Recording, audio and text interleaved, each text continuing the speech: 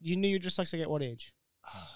Let's say 9. Yeah, we found out at 9. Yeah. What are some of the biggest things that you had to do that you remember you having to do being dyslexic? Because for me, I was I didn't know I was till I was 16. Yeah.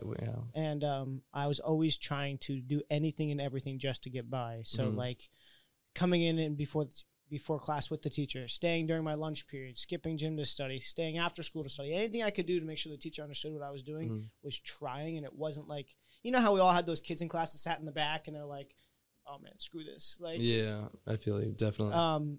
I was always trying really, really hard. Yeah, reading was just a little bit harder for me. Reading, at first it was hard, but I went to a great private school called Windward. It really, really helped me out. I wish every kid that has dyslexia had the opportunity to go there. It's really unfair, but they had they were able to focus on you guys more. They were, yeah, because public school they want to push everybody on and push everybody through as one big group and not focus on those who really need it. Yeah, and help those who need it most. Really, so it's cool that you were able to.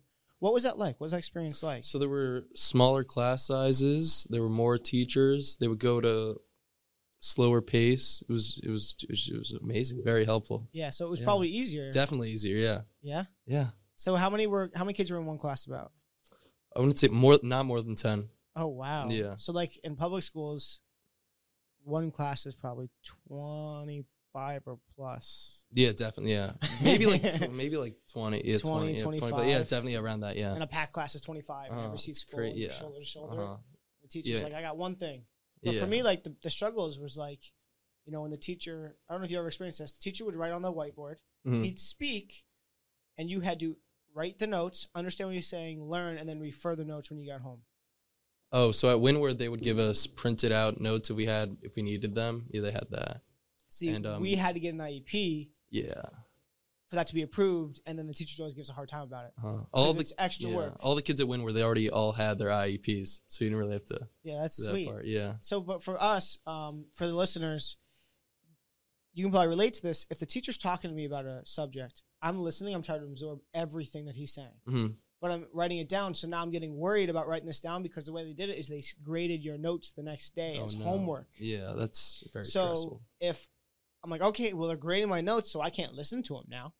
Yeah. So I'm writing everything down so fast. You know, teacher's flying down the board. I'm not. So I'm now worried about not being caught up with the teacher's notes. Then now I'm just basically scribbling on my book. And now after they grade it, not only do I have no idea what he said, I have no idea what's going on in class or history. I can't read my notes, so I failed the notes. I don't know what happened. I don't know what he said, and I can't read them or study with them. That's terrible. So that was social studies, that was science, that was everything. But when I read on a textbook, I don't know if you relate to this, a bunch of little words, stare at it long enough, and like sentences start flying around, and you get a little dizzy. I mean, sometimes I wouldn't be able to process it. Like, it was just too much for me to handle at once. Yeah, it would not. Yeah, I get what you mean. Yeah. Have you ever written a book? Have you ever read a book and not read a book or a chapter and had no idea what happened in the chapter? Yeah, that happens to me all the time. Still, even if it's just something that like I really cannot like get into, like if it's just something I don't really care about or like it's just boring, it's very hard for me to follow along. You know what I mean? Yeah. So what would you tell those who are struggling with dyslexia in the public school? What is your advice to them other than just keep going? Take a second.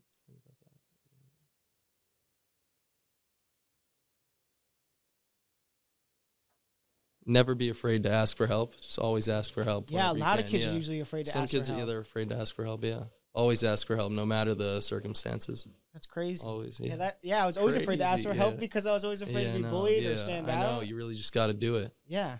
So can we get a little background? So that's why a big reason you came on here.